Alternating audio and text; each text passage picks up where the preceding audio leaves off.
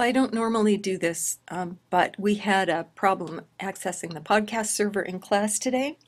And because it was the Monday after spring break, I expect that many people missed class. I wanted to at least provide a podcast of the lecture so that you would have access to all the information that we discussed in class, and that might not show up in the notes. So this is me in my office. It's 3 in the afternoon on Monday the 19th, and I'm going to try to recapitulate the main points of the lecture for you so that you will have access to everything. There was a welcome back slide. I think that this coming back to school after a break always requires a huge adjustment, and we always feel like we could use some more time. But I want to remind you that your Field Notebook 3 is due on Friday, this Friday, the 23rd, and that it needs to contain 2 files. One is your actual Field Notebook 3 saved as a PDF, and the other is your article about basic constituent order. Hopefully this is the article you found and submitted for your homework 3. If you got feedback from your section instructor that the article you submitted with homework 3 wasn't appropriate, then you need to find a new one. Otherwise, you should be able to go ahead and submit that article to the Field Notebook 3 Dropbox anytime. The Dropbox is open and ready for you, so I'd encourage you to go ahead and submit that early if you can.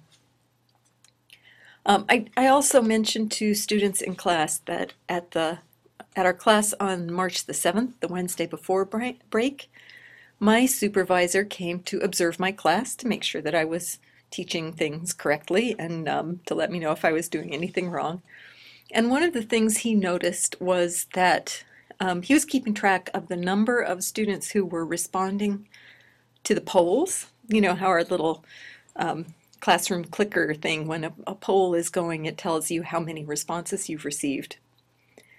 He compared that number to the number of actual students in the room, and he found that the number of students in the room was less than the number of students answering the poll, which meant that at least some students were cheating, were bringing in maybe a friend's clicker and responding on 2 devices so that the person who was absent from class was going to get credit for being there even though they were absent. And I wanted to let you guys know that he notified me of this. It's not something I ever thought of doing a head count and comparing it to the count on the poll. But since he noticed this, I believe him, and I want you guys to be very aware that we are going to be monitoring closely to see if we find out someone's using multiple devices in class, that's cheating. That's a violation of the Code of Academic Integrity. And in my opinion, it's a really serious and really horribly dumb violation of the code when you think about the fact that each lecture participation is worth 4 points towards your total of 1,000 points at the end of the semester, and every student can drop 5 lecture participation scores from their final grade calculation. Really, being there, getting those extra 4 points is not going to make a huge difference for you, but being caught cheating means you failed a class. And in the case of this kind of cheating, it's a kind of cheating that involves 2 people. One is the person who's not in class, who lent their clicker to a friend so that they could still accumulate points. The other is the friend who used it, and both of you guys will fail my class if I catch you doing this. We're going to be on the lookout for it. Please, please, please don't do it. It's so not worth it. If a friend asks you to come, bring their clicker and click in for them in a class, please tell them that you are too good a friend to them to do such a thing, because if they do that and we catch them, you will fail the class. I will fail both students faster than you can snap your fingers. I just find it to be so offensively silly that that anybody would cheat over 4 points. I mean, for crying in the beer, that's just silly. So please don't do it. And I'm a trusting person by nature, so it's not a thing that I anticipated anybody would do. I don't understand why anybody would do it, and I'm not particularly on guard for it because who would do that? That's crazy. You're good people. You have integrity, right? So have integrity, please. And if we find that you don't, we will take the appropriate options. All right. That was the shouting at people based on the calendar. I also wanted to let the class know that I did, before spring break, I think that I was able to update extra credit scores in D2L. However, some of you may have participated in extra credit and you don't yet have the score recorded in D2L. And if that describes your situation, I hope you'll notify me of that so I can go find the record of your participation. It doesn't mean that you're not going to get credit. It just means that your credit wasn't yet recorded in the system, and so I'm going to need to do some extra tracking down in order to make sure your credit gets where it needs to be before the end of the term. So please let me know if you're missing any extra credit scores. And also, be aware that there are more extra credit availabilities coming up all the time. In particular, there's a study that I know has just opened a number of new seats. It's a study called English Words. So if you haven't already participated in that one, now would be a good time to go find a slot that fits into your schedule and participate in that experiment. Remember, for experiments, you just go to the Linguistics Department homepage, which you can get to from our D2L content area. And then on the Linguistics Department homepage, there's a button that says Participate in Experiments! That's the one you click through on. You can also choose to do surveys of the Bischoff and Fountain chapters. If you want to do that, they're worth 5 points each. You can do up to 2. You just need to send me an email that says which chapter or chapters you'd like to review, and I'll get you set up for that. I looked at the grades that had been submitted so far and what we have left this semester, and I just wanted to make sure everybody was aware of how they can tell, how they're doing and what they need to focus on for the rest of the term in order to get to the grade that they wanted. You'll notice that we have, in terms of the work you have so far completed, you have completed 494 points worth of assignments. Not all of those points are necessarily in the grade book right now because not all the homework 3 grades have been recorded. But you have submitted homework 3, so that's done. And the 494 was the total possible points had you been perfect at every single thing you've done so far. You would have a point total of 494. There are 551 more points officially available in the class. Now this does not count extra credit. So extra credit points are over and above the 551. But this is how the additional extra credit points break down. And you'll notice that if you add 551, the number of points still available, to 494, the number of points so far assigned, that adds to more than 1,000 points. And that's because there are places where you may have missed points so far, but it's okay because we drop lowest scores, so those missed points won't count against you. So for example, your 5 lowest lecture participation scores will be dropped from final grade calculations, and 1 of your reading quiz scores will be dropped from final grade calculations. So whichever one's the lowest. So you actually have access to a total greater than 1,000. If we add in all possible extra credit, there's really 581 more points possible this term if you haven't yet done extra credit. And so there's lots of room still left to go. I mean, you've done a lot of work. A lot of your grade is in the grade book, but you've got lots of room to fix things if maybe in the first half of the term things weren't going quite your way. There's really lots of time to recover that and hopefully earn the grade that you are wanting to earn in the class. We went through our little review of things that we covered before the break. We talked about modifying words, which you will recall include the adjectives and the adverbs. And we said that in your Field Notebook 3, you should have at least one modifier. It can be either an adjective or an adverb. You remember we talked about what sentences were. We talked about the fact that a sentence minimally should contain both a subject and a predicate, so two parts. In this example sentence on this slide, Leia's Jules poses. That sentence contains two parts. It contains a subject. The subject is whoever's posing, or the string of words that represent that subject. So the subject of the sentence is Leia's jewels. And the predicate of the sentence is just the verb poses. And there's nothing else in the sentence besides the subject and the predicate. And so that makes it a simple sentence. It doesn't have any particular modifying words, although you could say that the existence of this possessive construction inside the sentence makes it not as simple as it could be. A simpler sentence would just say, Jules poses. You have one word that's for the subject and one word that's for the predicate.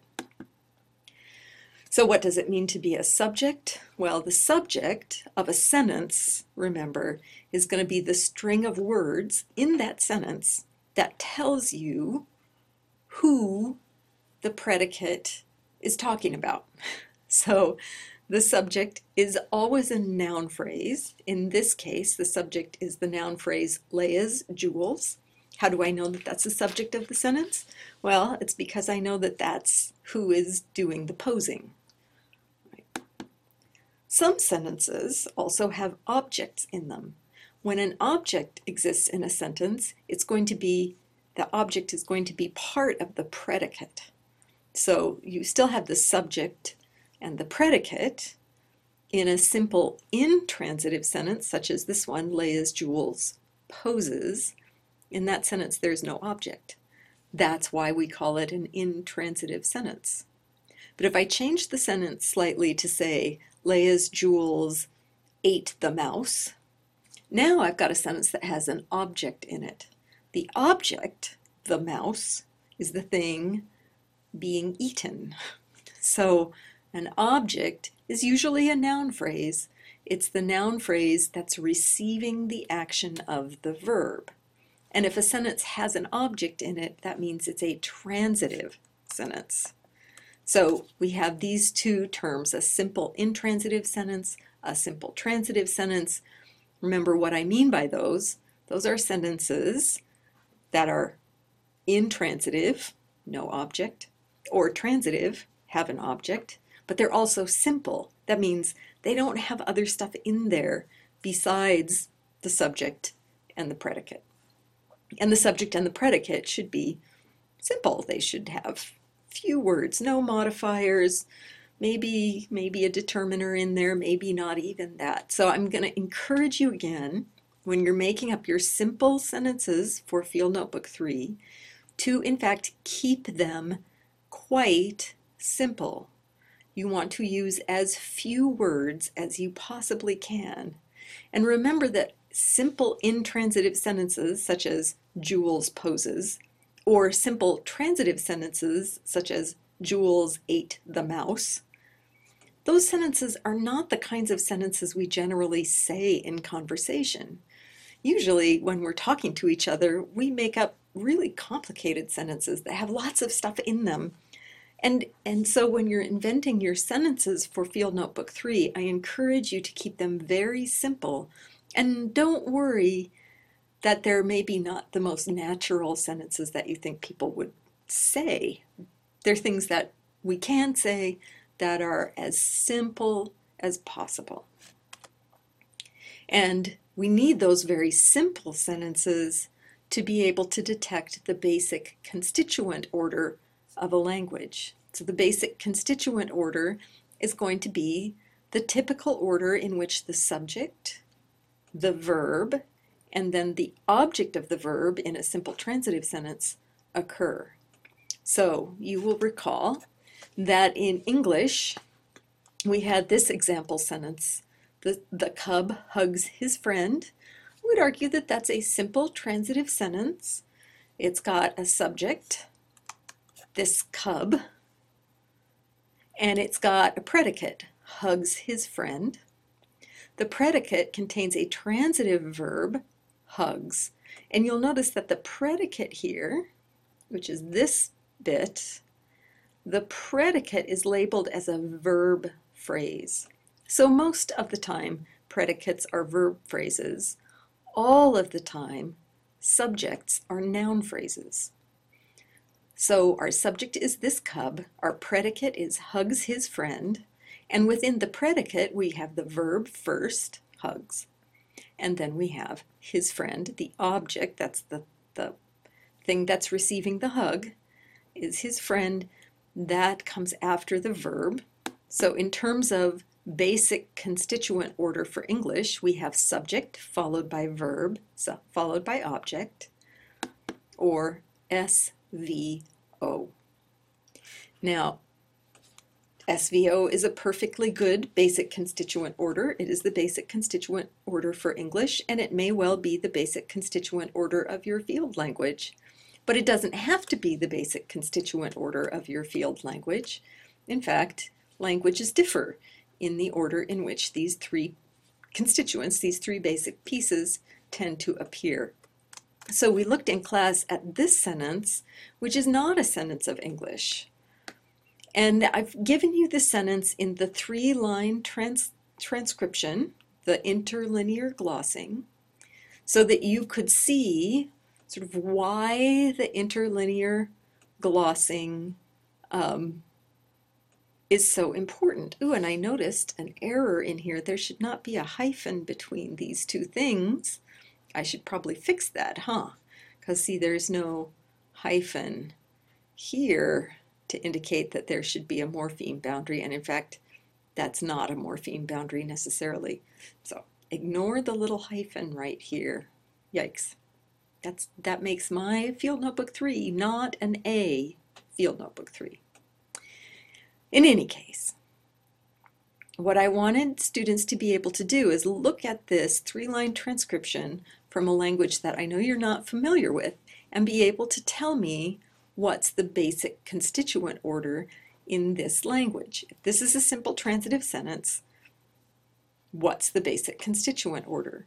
And the way to figure that out is not to look at line 1, because line 1 probably doesn't mean anything to you. This is just the phonetic transcription of the sentence in the language. And not to look necessarily at line 3 either, because line 3 is just how you would say the same sentence if it were English. So in line 3 we have the English sentence, which goes in an SVO word order. But this language doesn't have SVO word order, and the way you can tell that is by looking at line 2. So what you want to do is find the verb by looking in line 2. And what you should be able to see as you scan through line 2 is that the verb is going to be the word that means hug, and this is the word that means, this word actually means he, she, or it hugs he, she, or it. So it's got a third-person singular subject and a third-person singular object, and it's got the verb stem, and it's also inflected for tense. So do you notice that the verb is at the end of the sentence? That's a good observation. That means that this is probably a verb final language.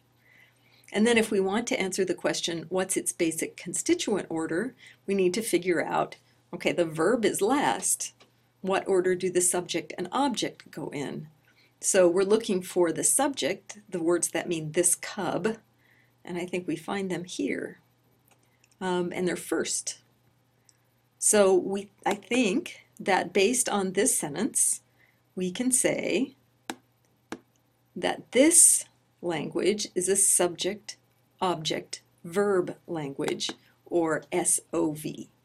And I will tell you that of the languages that have fixed word orders, SOV is the most commonly found basic constituent order in languages of the world. So the most common way to organize your subject, object, and verb is to put the verb last, the subject first, and the object in the middle. The basic constituent order that English has is the second most common constituent order that we find in fixed word order languages. But if you've done your readings, and I hope you have, you will know that there are also lots of languages that do not necessarily have a fixed word order. They have instead what we call a flexible word order. So if you've read anything about Japanese, or if you've learned anything about Latin, for example, you'll know that there are some languages in which you can actually put the constituents in lots of different orders. There's not necessarily a basic one. So your field language might be a flexible word order language, or it might be a fixed word order language. And if it's a fixed word order language, then you can pick any possible order of S, O, and V and use the one that you like. But you're going to want to make sure that when you do that, you put the words in your language in the order that you say your language has. And I hope that's clear. I hope that that makes sense to you. Okay. We had discussed before today the kinds of words that are crossed out on this slide, so I don't think I need to say anything more about those, but I did want to say a little bit more about the two additional required kinds of words, the adpositions and the determiners or quantifiers. So what do I mean by an adposition? Well, the word toward in the sentence, the kitten jumped toward the camera, is an example of an adposition. What do adpositions do? Well, they're a kind of function word. And they're a kind of function word that is used to relate some noun phrase, like the noun phrase, the camera, to whatever else is going on in the sentence, or to something else in the sentence. So if we think about this sentence, the kitten jumped towards the camera, we should notice that that is not a simple intransitive sentence, and it is also not a transitive sentence. It is a sentence in which the subject is the kitten, and the predicate is jumped toward the camera, but the predicate doesn't contain the verb jumped and an object of jumped. If it did, what that would have to mean is something like the kitten jumped the camera. That is, the kitten caused the camera to jump, or the kitten jumped onto the camera, or something like that. Instead, this is an intransitive sentence, the kitten jumped, that contains a modifier. The modifier is the whole phrase toward the camera. That's telling us how the jumping happened, right? So adpositional elements, like the word toward, or the word under, in the dog is under the table, or the word for, in the phrase the student studied for the exam, or the word of in the sentence the instructor was afraid of the rattlesnake. Those words are they're really just introducing a new noun phrase into the sentence that modifies something else in the sentence. So these words, adpositions, have this function of relating some noun phrase to something else in the sentence. And these words, under, for, of, towards, I'm sure you can think of more of them, to, above, from, there's a lot of them. You're probably used to calling them prepositions. And in fact, English uses prepositions. Prepositions are one variety of adposition. In English, we call these guys prepositions because they occur before, that is pre, the noun phrase that they're introducing into the sentence. So we say things like, the kitten jumped toward the camera. We do not say, something like the kitten jumped the camera toward. If we did say something like that, we would have a postpositional language. So there are two kinds of adpositions: prepositions, those come before a noun phrase, and postpositions, those come after a noun phrase. English only has prepositions. Many languages only have postpositions. Japanese, for example, has postpositions. Navajo has postpositions, but English has prepositions.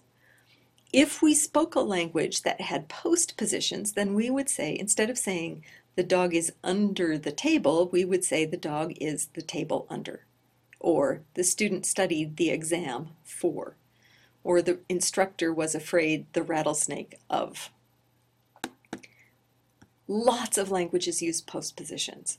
Your language, your field language, can use prepositions, like English, or it can use postpositions, like Japanese.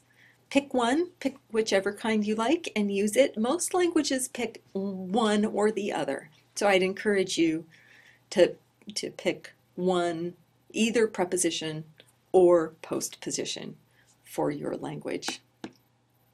All right, and we also wanted to have your language include some little function words that can work as what we've called determiners. And I'm going to say that the things that we've called determiners, they're things that also introduce nouns, but they don't really relate the noun to something else. And the determiner will introduce a noun and create a noun phrase. So if we go back to the prepositions, our adpositions, those guys introduce a whole new noun phrase into the sentence. So we get toward the camera. We don't get toward camera. Well, you can say that, but it's not, then we omit the determiner sometimes in that position. But the preposition is introducing a whole noun phrase, or the postposition, same thing. The determiner is just introducing a noun and making that noun, it's combining with the noun to make a noun phrase. So in this example, some kittens playing with a ball in the ring toy, that's a phrase, and it contains several noun phrases. And each noun phrase has a determiner in it. So the words some, and the are all determiners. These words and the are in English are typically called articles. And some languages have articles, but not all languages do. Your language might, or it might not. That's up to you. But if you think about other words that can fit in the same position as the words and the, we get words like this and that, or all, or every, or most, or many, or some, or even numeral words like 17. I can say 17 pandas are cute, right? The ones that tell you how many are sometimes called quantifiers. Whatever kinds of determiners you want, just pick something and use it. All languages have some kinds of determiners. Some languages only use the quantifying kind, and they don't have articles.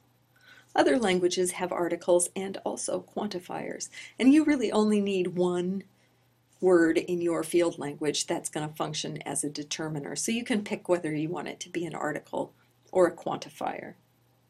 Now, some languages actually do stuff to their determiners based on the properties of the noun that the determiner is combining with. So we call that inflecting the determiner. Let me give you an example of a language that inflects determiners. If you speak Spanish, you know that to say the table, you say, I hope I get this right, you say la mesa. But to say the book, you say el libro. So la and el are both determiners. They're in fact both articles in Spanish. But la goes with nouns that have feminine gender, and el goes with nouns that have masculine gender. So we can say that Spanish inflects determiners for gender. Other languages that inflect determiners for gender include French and Portuguese and German, and in fact lots of Indo-European languages do that. There are some determiners in English that get inflected for number. For example, the determiner a, which is the indefinite article, also is a singular, right? So if I say a cat, that means there's one cat. I can't say a cat's napped, meaning indefinite multiple cats napped, right? Because the determiner a has to be singular. It has to go with a singular noun. If I make the noun plural, then I have to change my determiner to something else, and I could say some cats napped, or these cats napped, or the cats napped, or all cats napped, or a few cats napped, or 17 cats napped, but I can't use a singular determiner with a plural noun. So you can think about how your language is going to handle determiners and see if your language inflects the determiners for things like gender or number. And of course, many languages in the world don't have articles at all. So you can decide whether you want your language to have articles or whether you want it only to have quantifying determiners. And you can decide on the order of the determiner and the noun in your language too. So in English, the determiner precedes the noun in a noun phrase, but in some languages it will follow the noun. And you can have your language do whichever order you wish.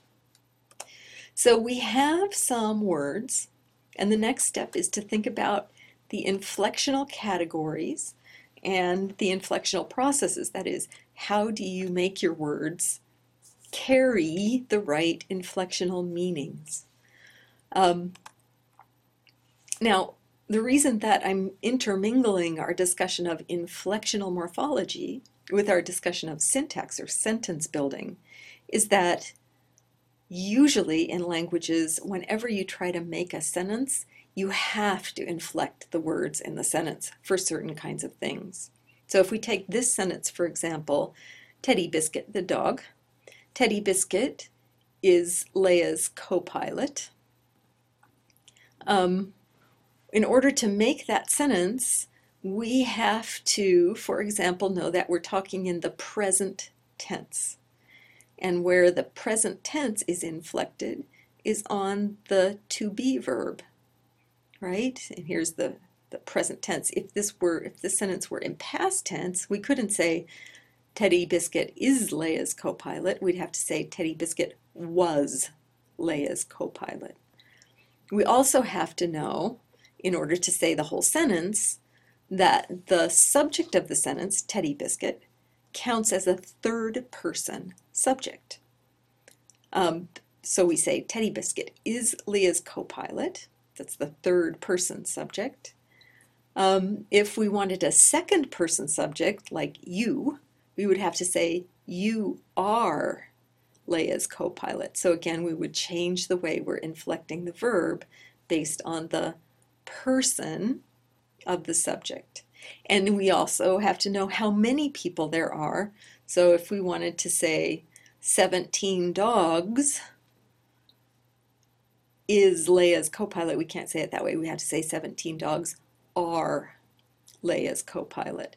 So when we start to make sentences, we have to think about these inflectional categories such as tense and person and number. And you learned about those for your homework 3. So I hope that this is all starting to connect in a way that makes sense to you. And we also have to remember about our different kinds of morphemes, like our roots and our stems and our affixes, and the different word building strategies or inflectional processes that we discuss in the Bischoff and Fountain manuscript on morphology. So it's a lot to keep in mind, and I would encourage you to keep your Bischoff and Fountain manuscript on morphology and the one on syntax very handy as you're finishing up your Field Notebook 3, because those two chapters contain lots of relevant information for you to help you build up your Field Notebook 3. Okay, so syntax and inflection. The inflectional morphology that a language has is going to be the morphology that's required in order for us to make a sentence, just like we said before. And I've given you, for your Field Notebook 3, these inflectional categories: person, number, tense, and case, directionality, evidentiality, and gender or classification to pick from for your Field Notebook 3. And the reason that I've given you these, and I'm listing the first three not in parentheses, these are inflectional categories that lots of languages require speakers to use whenever they build a sentence. English definitely uses person, number, and tense. That's very clearly marked in any sentence of English. Case, directionality, evidentiality, and gender or classification are all inflectional categories that English doesn't pay a lot of attention to in terms of its word building rules. But if you speak a language like, or if you've ever studied a language like Latin or Japanese or Russian, you'll know about case.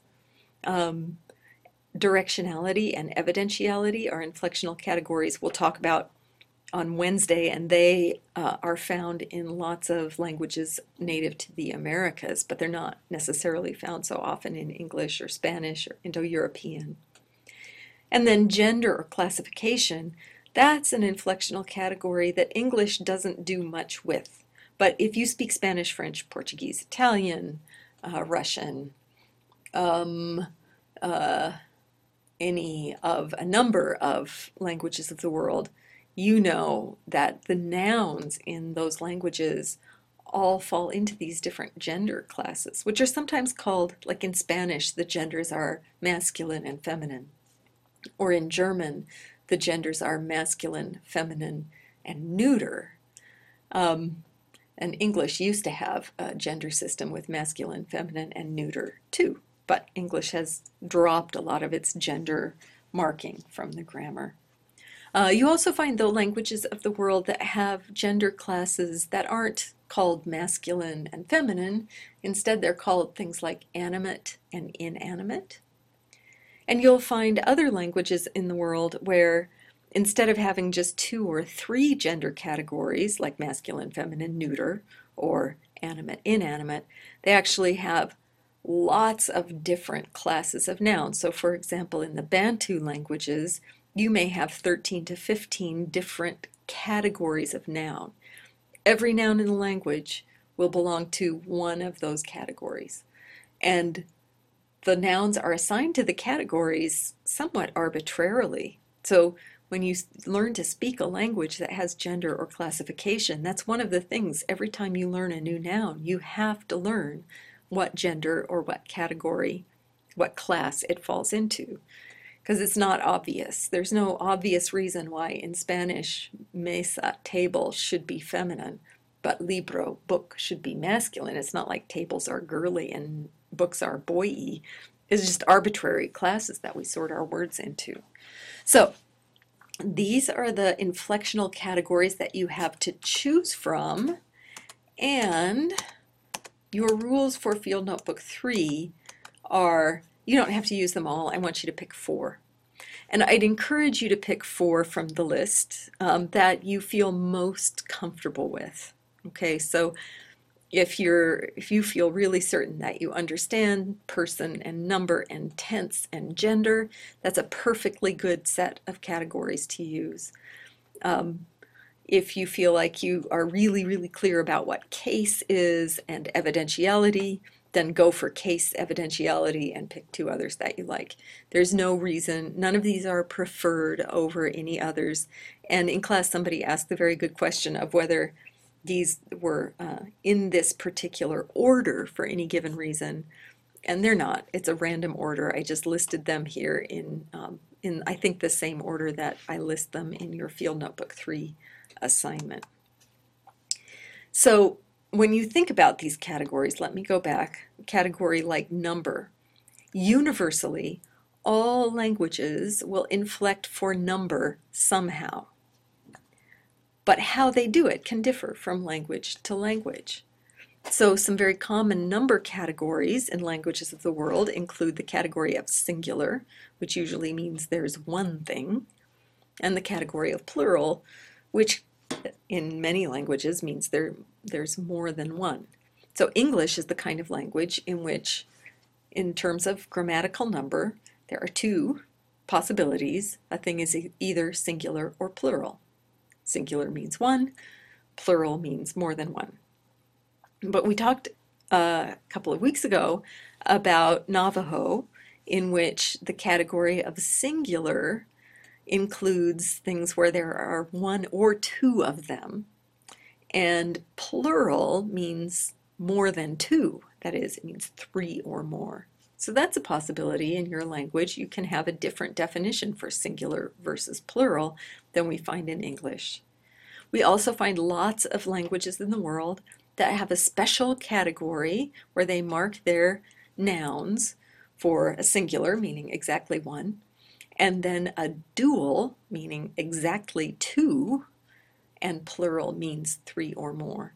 So where you can play around and come up with your own ideas for the categories of number is in these, what each of these categories means. But the general concept of grammatical number is the same in every language. That is, the language has a way to indicate how many nouns or how many people are in the subject, how many things are being affected in the object.